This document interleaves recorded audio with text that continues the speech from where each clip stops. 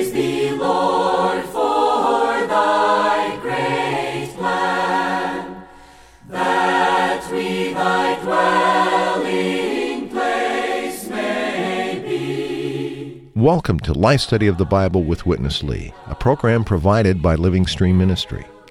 Witness Lee emphasized the experience of Christ as life and the practical oneness of the believers. He was unbending in his conviction that God's goal is not narrow sectarianism, but the body of Christ. Through his messages in these life studies, he stressed the importance for us to grow in life and to function as Christians so that the body can build itself up. We're happy to bring you recorded portions from his ministry today, along with some of our own thoughts. And we welcome your comments and questions.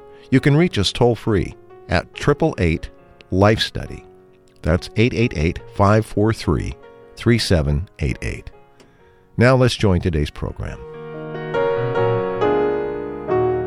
All children of God have, or at least should have, the desire to obey Him. As our Father, we should obey Him in order to honor Him. Yet, do we know who is this one that we want to please and obey? Well, the Bible reveals that He is the very God of creation and of the Old Testament, for there's only one God, and forever there will only be one God.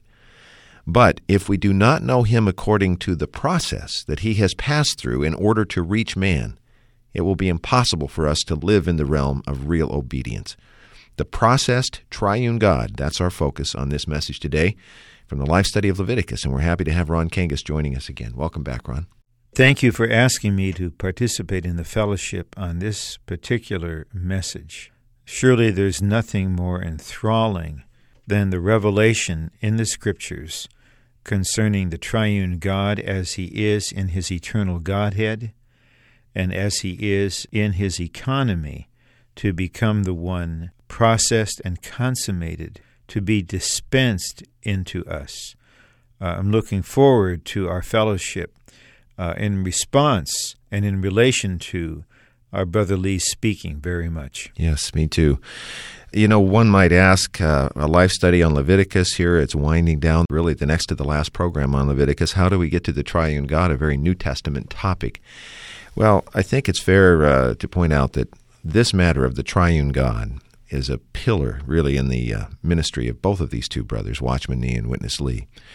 Chapter 26 of Leviticus, where Witness Lee was at when he gave this particular message, is a chapter on the matter of obedience. And he brings out the point that in order to obey God, we really need to know Him. And so looking at who is this one that we know really was, I think, his springboard to get to what his real burden was in this program, and that is an examination or at least an exploration of the triune God and this process that He's gone through. I really would encourage all of our listeners to stay with us for this. This is a critically important topic, and I think you'd join me in that exhortation, wouldn't you? For sure. And I would just add this point of encouragement, and as a faithful testimony, not with the intention of really drawing attention to any person, but the material that we are covering in this message is from the ministry of a man who really knows God. He knows not only the Scriptures and the teachings of the Scriptures, but this scriptural knowledge has been combined with a real, genuine experience of the triune God according to the Word and in the body of Christ. What is precious to me about the material that we'll cover now is not merely, or even mainly, Chris, the ideas or the truths, but mainly the reality of God ministered by a genuine minister of Christ as someone who has gone way beyond doctrine to know God Himself. This message, I would say, is especially for those who hunger for God, who thirst for God, who want to be one with God and filled with God for God's glorious expression. And I say sincerely in the Lord, to anyone in this category, you don't want to miss this message and this fellowship. We have two short portions from Witness Lee today in this program. Let's go to the first one right now. This chapter, the word of warning begin with a kind of a base for us to take for obedience. And the base is this: God Himself must be our unique goal. We shouldn't seek anything other than God, as we are His creatures, and especially we are His children. We should only have Him as the unique goal after which we seek God Himself. Of course, now we know our God today is the processed triune God. He is not the same as He was in Genesis 1. He has gone through so many processes. He has gone through the incarnation. He has gone through the human living. He has gone through the all-inclusive death. And He has gone through the wonderful resurrection. And He has entered into ascension. Now He is in His descension to let us to have Him. Today, our God is such, and such a God should be our unique goal for us to seek after God Himself. Well, Ron, we've pointed out that chapter 26 of Leviticus deals with obedience. And if you read the whole chapter, it contains both the promise of blessing to those who obey as well as a very severe warning for us or for those who don't. But our main point today is that God Himself must be the basis for our obedience to Him. And if we don't really know Him and know about Him, it's impossible long-term to be obedient. So that brings us, I think, to two striking things that we just heard. The first is this matter of the process that God went through. We're going to devote most of our time today to this topic, but let's set it aside for just a minute. And I want to pick up this last point He made that I thought was also striking, and that is, He said that this unique God, or this one God, should be our unique goal. I think most people don't often think of God in this context as their goal. You agree with that? Yes, I do so reluctantly, because it's not a pleasant fact. But most of the Lord's people, and I'm speaking candidly here, Chris, being childish, care for things that come from God, God's gifts, God's doings, God's blessings outwardly understood. These are the values of children. But to care for God Himself, to hunger and thirst for God Himself, to take God Himself as our unique goal, this is something much higher. But this understanding is not unprecedented among the Lord's seekers. There's a hymn in our hymnal, and one of the hymns, it begins with these words, "My goal is God Himself, not joy nor peace." And the writer of this hymn took God as her, or it might have been his, goal, and desired to go beyond even getting something such as peace from God or joy from God, but getting God Himself. For our brother Lee to speak of God as the unique goal is an indicator that in the life of this dear brother, God was his unique goal. And we are learning of the Lord and learning through this ministry to so grow in life that we're single in our pursuing. Our goal, Chris, is God Himself. That's a really good point, Ron. It's very hard to stand up and encourage people in that kind of way. We might encourage them to do a lot of other things, but to encourage them to make God their unique goal, if He is not our unique goal, is very difficult to do. Yet I think we both have the testimony in the time that we were able to spend with Him. In that time, we saw not just the exhortation, we really saw the demonstration, the pattern, didn't we? We did, and as you were fellowshipping, I'm reminded of the verse we all know about loving the Lord our God, from our whole heart, our whole soul, mind, and strength. Is this not taking God as the unique goal? Our whole being is focused on Him, concentrated on Him, wanting nothing other than Him, certainly nothing in place of Him. This is actually normal. To not be this way is to still be subnormal in our spiritual experience. So we look to the Lord that He will use the Word under His blessing and with His grace to work in God's people, that our desires, our intentions, our motives will all be touched. And the result of that touch, we're becoming simplified. We only want God. We only want the triune God embodied in Christ as the Spirit. And we'll see as we go on now, the God whom we seek is not only God in His Godhead objectively, but the God who has been processed and consummated in Christ as the Spirit to be our all-inclusive blessing. This is the one we seek, the one we love, and the one we serve. Well, that brings us right to our second section today on this very point, Ron, the processed triune God. Let's go to Witness Lee. Christians, by reading the Bible, seeing some of the things just from the appearance of the black and white, they say we have to obey God. Yet they don't know what is the real denotation to obey God. To obey God means what? Means to honor Him as the very processing God. To honor Him as the consummated God. You see, He was God, perfect in eternity. But still He needs some process to go through that He might be consummated. To say this, it seems we are not so reverent. Is God not perfect? Yeah, He's perfect. Is not God completed? Let me check with you. Was God not perfect in the past? Yes. In eternity past? Yes. Was not God perfect? Yes. Then, was God complete?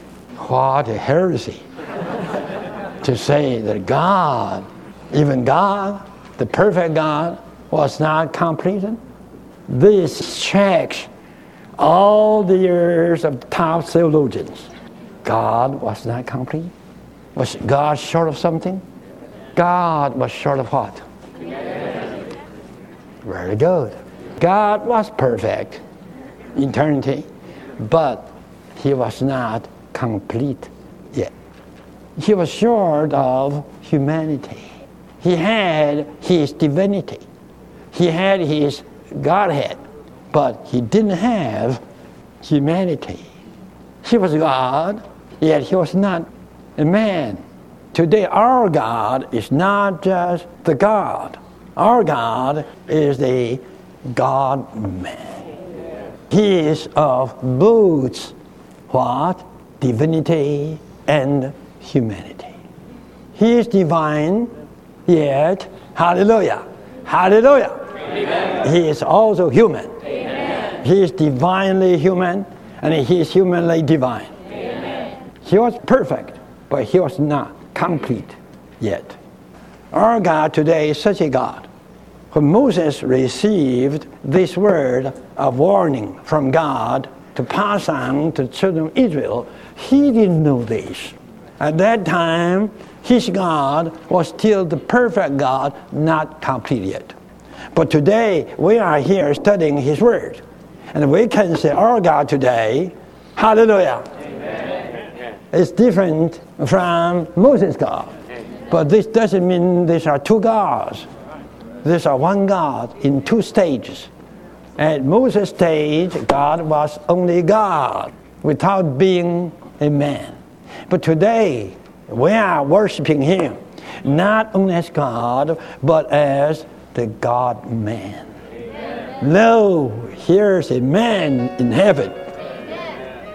And this man is the very God. This is our God.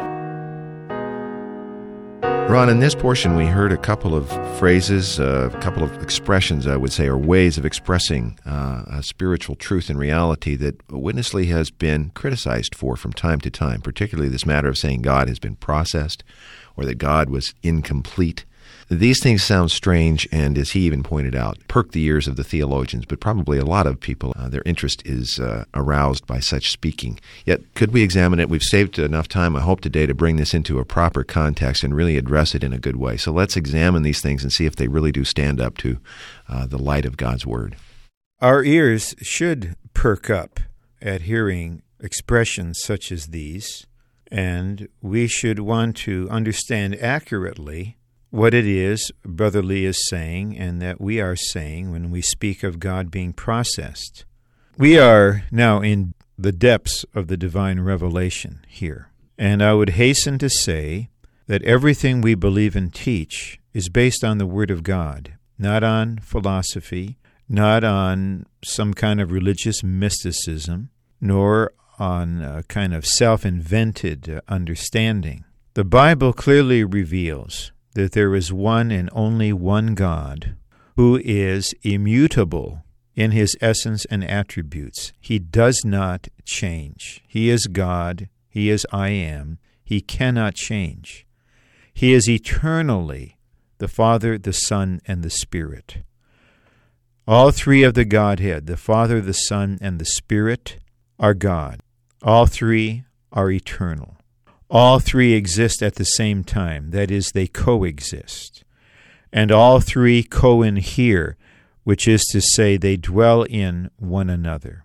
This eternal, co-inhering, coexisting, triune God is, always has been, and always will be perfect. And this perfection in his eternal Godhead is not subject to change. But the New Testament, and this became troubling to Orthodox Jewish believers in their monotheism, the New Testament clearly reveals striking things, namely that God became a man. Just think of it. And in this man, the Lord Jesus, the fullness of the Godhead dwells. Well, just consider the steps. God was begotten or conceived by the Spirit within the womb of a human virgin. Then, after a normal gestation period, was born, and as an infant was worshipped by the Magi. That little infant was God. Isaiah 9:6 said, "Unto us a child is born." This is the mighty God. So this wonderful one, the God-man, lived a human life, died an all-inclusive death, was resurrected and ascended. And now this glorified God-man, with his humanity brought into divinity by resurrection, is on the throne in this universe. Our God on the throne is the God-man, Jesus Christ.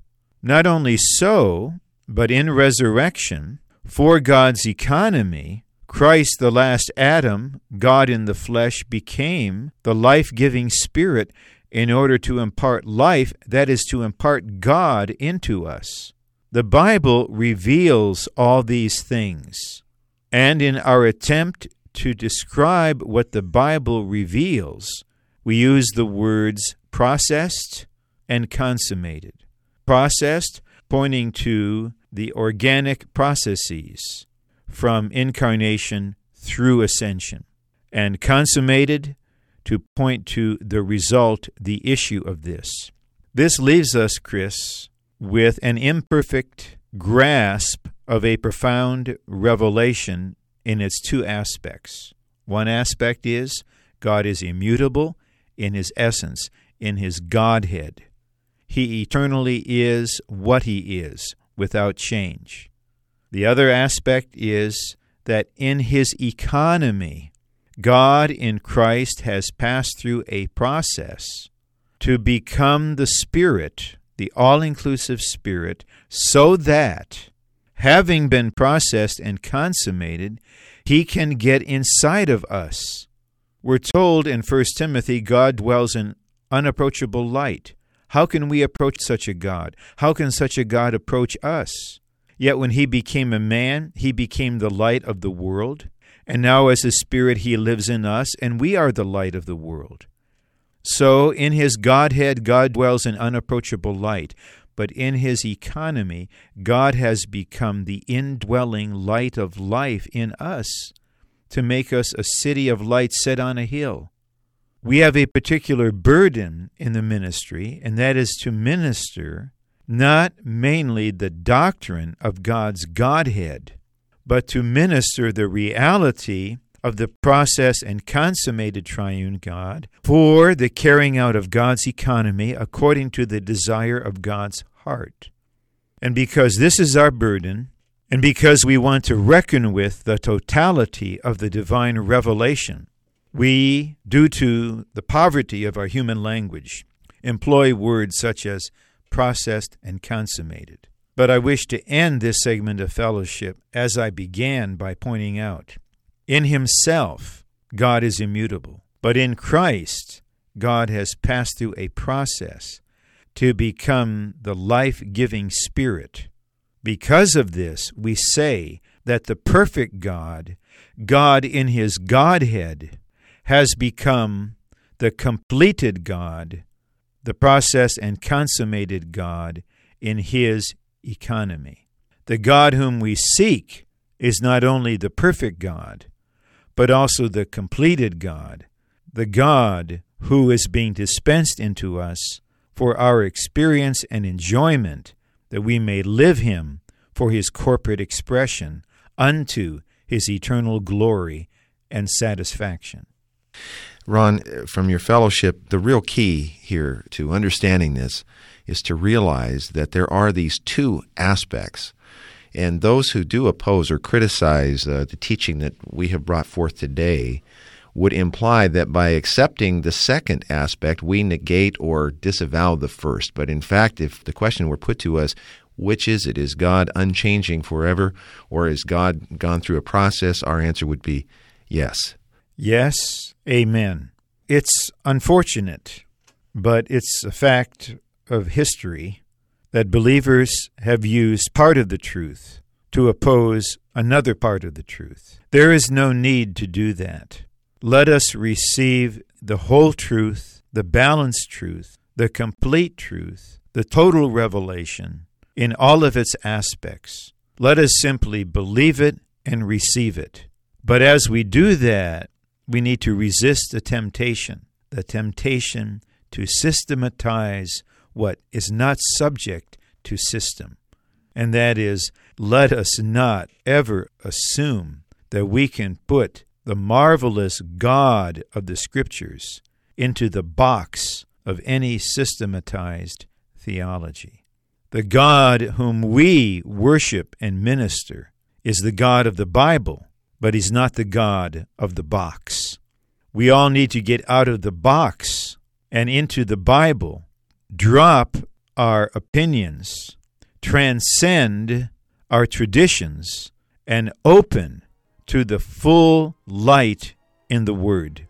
If we seek only God himself, we will eventually see that the God whom we seek is the God whom we present in such a word as this: the God eternally immutable and unchanging, yet the God processed and consummated in his economy for our experience and enjoy him.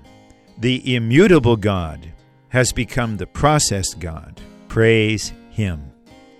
Well, time has elapsed, Ron, and the printed Life Study volumes in their completion now for Leviticus is available. And if you've been following along, that's important to you. And, of course, the recovery version that we talk about almost every day on this broadcast. Information about all of those things and your fellowship and maybe our answers to questions that this has raised in your mind. All of that at the toll-free number 1-888-LIFE-STUDY. That's 888-543-3788. Or if you'd rather write it down and send it to us, your comments and thoughts, the mailing address, Living Stream Ministry, Post Office Box 2121, Anaheim, California, 92814. Or you could do it in an email note, and that would be sent to radio@lsm.org. For Ron Kangas today, I'm Chris Wilde. Thank you very much for listening. Dear Lord, we give ourselves to Thee. Receive us into Thy wise hands. Thank you for listening to Life Study of the Bible with Witness Lee, brought to you by Living Stream Ministry. The focus of Living Stream is the works of Watchman Nee and Witness Lee, two co-laborers with the Lord in China in the first half of the 20th century. After World War II, Witness Lee brought this ministry first to Taiwan, then later to North America, and eventually to the entire world. For more than 20 years, he spoke these life study messages, unveiling how each book of the Bible shows God's eternal plan.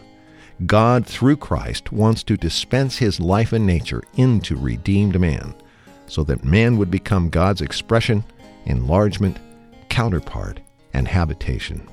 These studies go far beyond mere doctrine and unveil a personal, practical, and experiential Christ.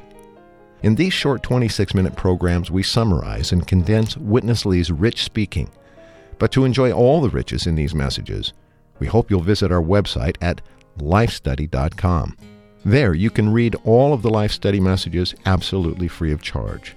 You can even create your own Life Study reading schedule or download more Life Study audio programs just like this one, and all at no cost. Again, the website, lifestudy.com. Thanks for listening.